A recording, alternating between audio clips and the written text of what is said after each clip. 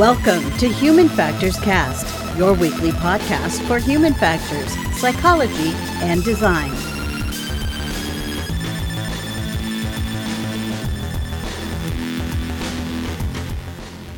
Hi, everyone. Welcome to a special bonus conference coverage episode of Human Factors Cast. We're recording this live on September 3rd, 2021. Actually, it's not live, it's pre-recorded.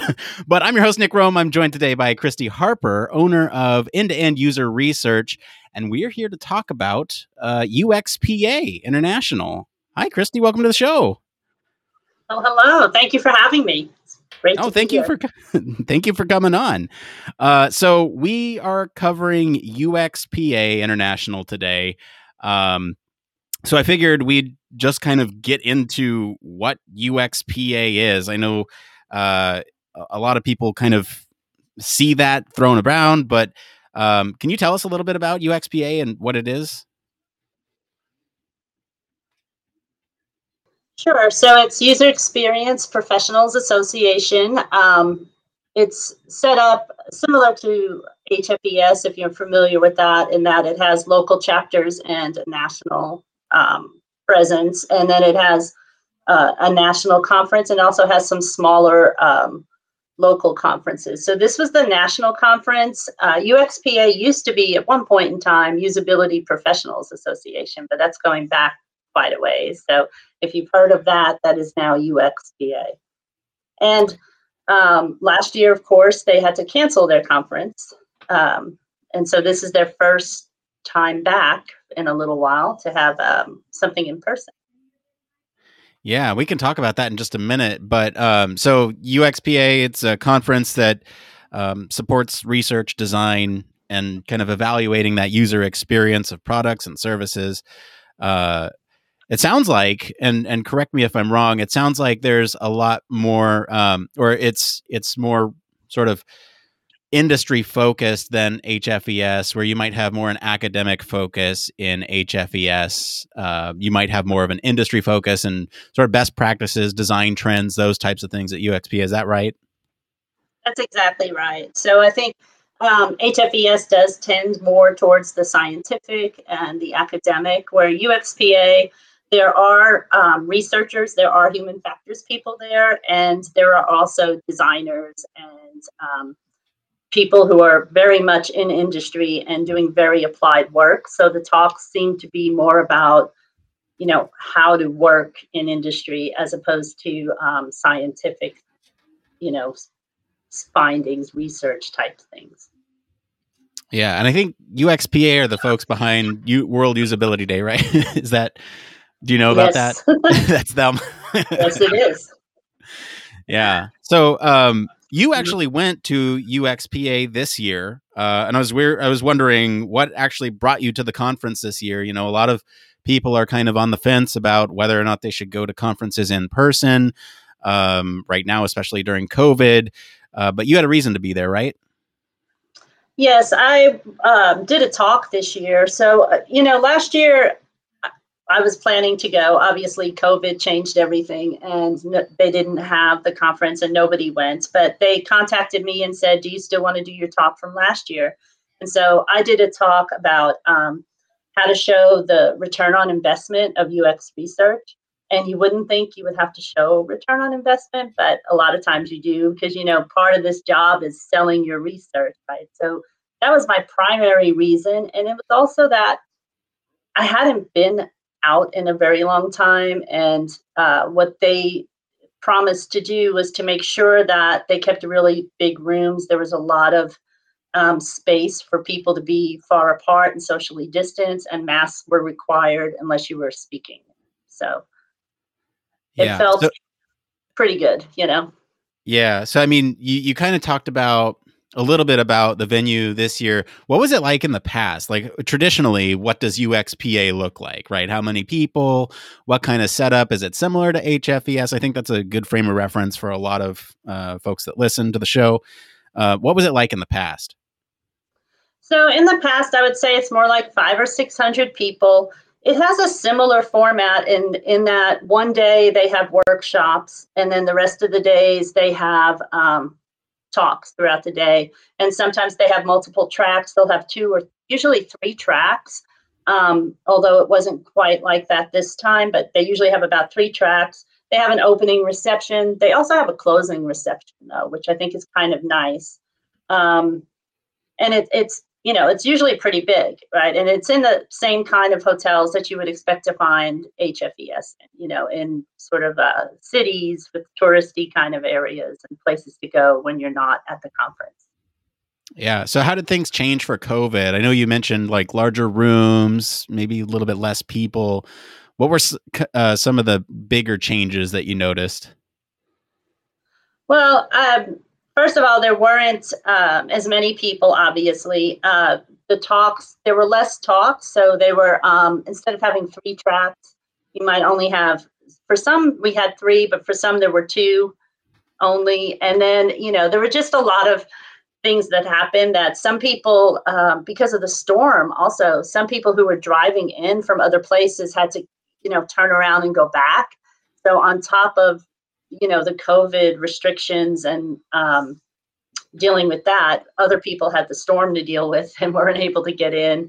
So that was kind of strange. But, in another way, having a smaller group, you got to see people over and over again. UXPA provides breakfast and lunch as part of their conference package. So you would see people at breakfast, and then you might see the same person at lunch and then at the reception. And because it was smaller, you ran into people more often. Because, in a big, huge conference, you see people once and you may not see them again for a few days, right? You may not really get to talk to them. But because of the nature of this being small and contained, I think I met people and got to know them on a little bit of a deeper level this year. That's kind of cool. It sounds like it felt a little bit more intimate where, I think it'd probably be more obvious by the first lunch or second breakfast that, oh yeah, I'm going to see a lot of these people. And it's almost like a subtle encouragement to get up and introduce yourself or have a conversation with somebody that you're going to be sharing the next couple of days with. One point I do want to make is that you mentioned the storm.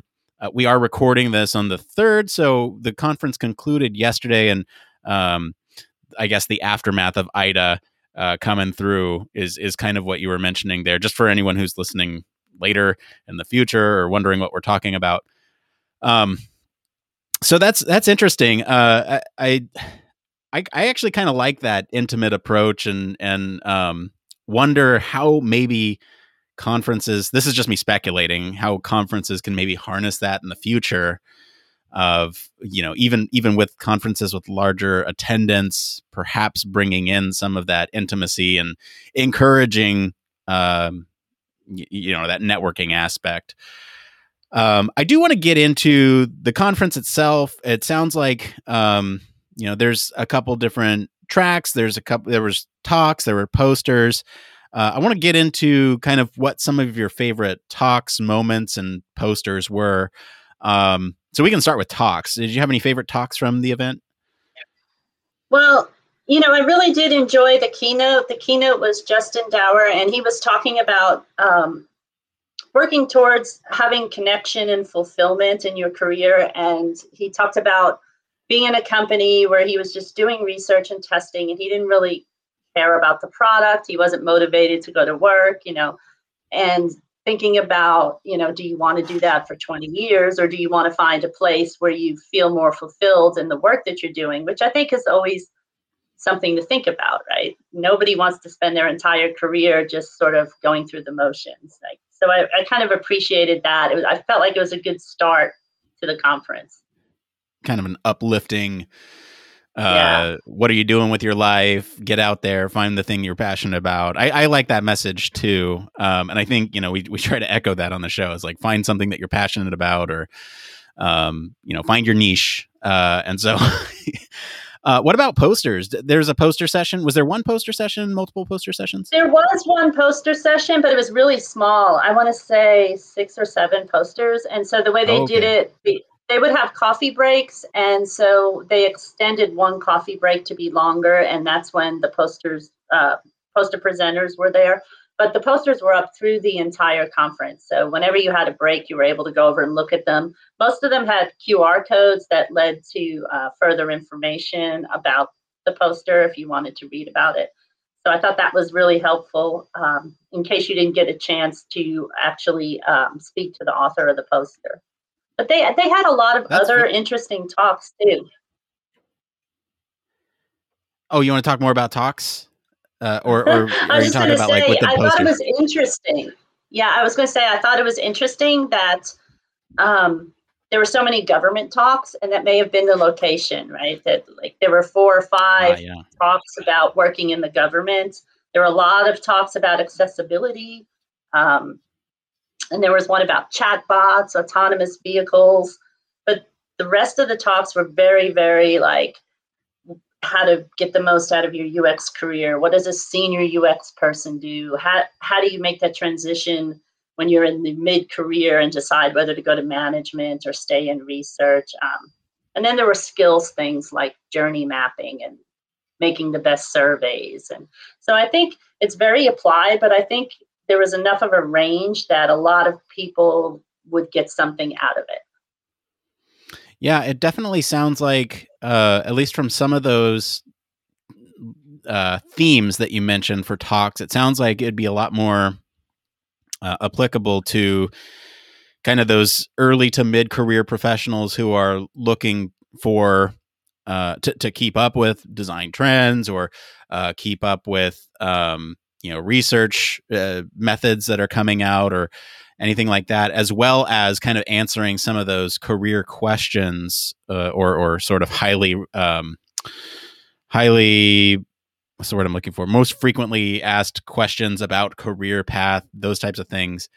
Yeah, it sounds like there was quite a range of topics there, and it sounds like a great conference. And I'm like I said, I may have mentioned it on this episode. I don't know if I mentioned it before when we were talking, but I haven't actually been to UXPA before.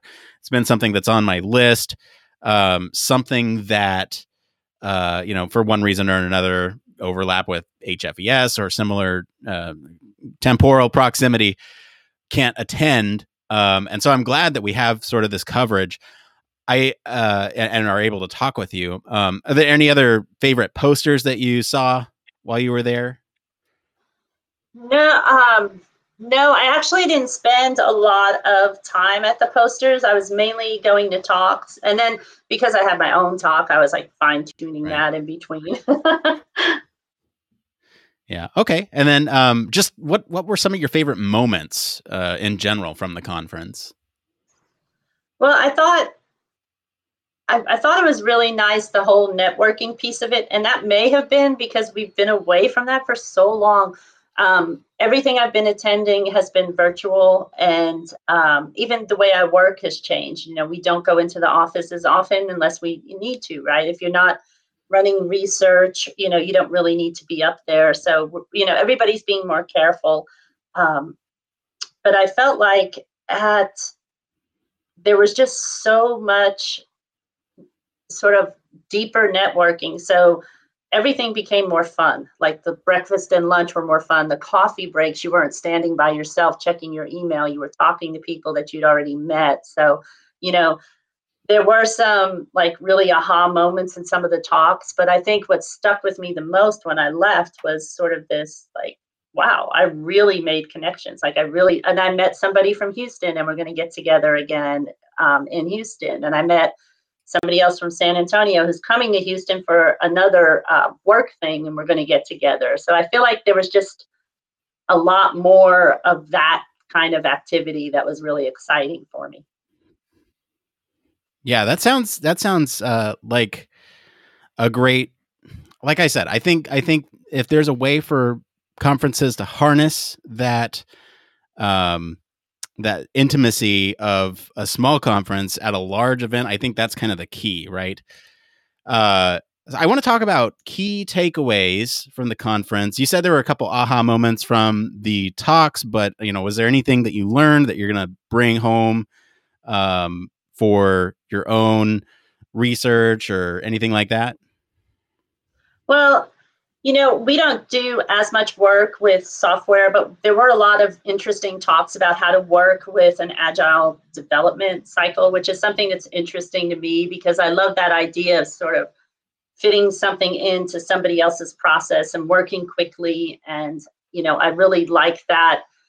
They talked a little bit, there was a talk about the right method, which is that rapid iterative testing. And that's another thing I really like to do.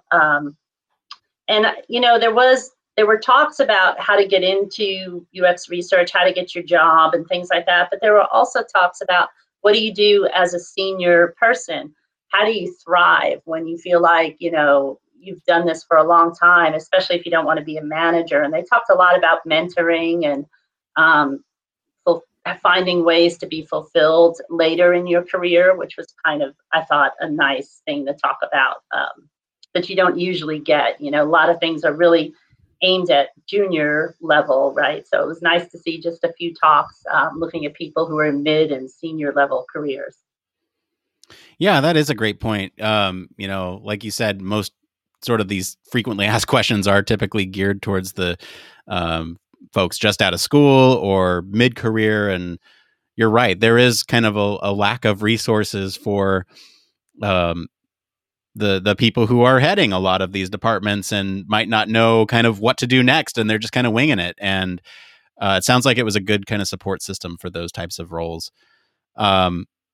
Anything else you want to mention about UXPA International? I think it's worth checking out because I know a lot of the people I know go to HFES. And this is very different. So if you're in industry, if you're a practitioner, if you're interested in applied work, I think this is a nice balance to HFES. I love HFES, and but I like going to both because I think it's a different crowd. There's you just meet new people, and it's a different approach to a conference. So I would say to check it out.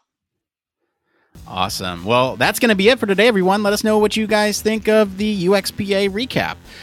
If you like, you can hang out with us on our Slack or Discord, get to us on any of our social channels, visit our official website, sign up for our newsletter to stay up to date with all the latest Human Factors news and conference coverage. If you like what you hear, there's a couple things you can do to support the show. 1, you can leave us a 5-star review. That always helps us out.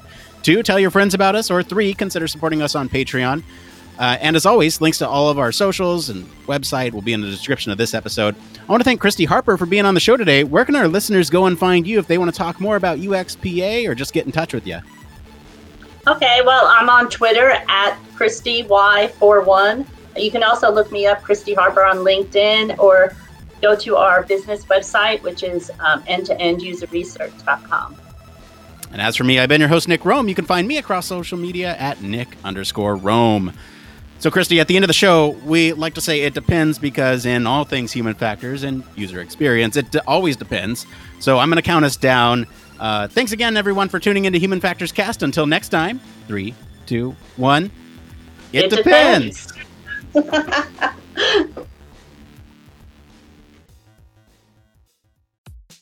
Human Factors Cast brings you the best in human factors news, interviews, conference coverage, and overall fun conversations into each and every episode we produce. But we can't do it without you. The Human Factors Cast network is 100% listener supported. All the funds that go into running the show come from our listeners. Our patrons are our priority, and we want to ensure we're giving back to you for supporting us. Pledges start at just $1 per month and include rewards like access to our weekly Q&As with the hosts, personalized professional reviews, and Human Factors Minute, a Patreon-only weekly podcast where the hosts break down unique, obscure, and interesting human factors topics in just 1 minute. Patreon rewards are always evolving, so stop by patreon.com/humanfactorscast to see what support level may be right for you.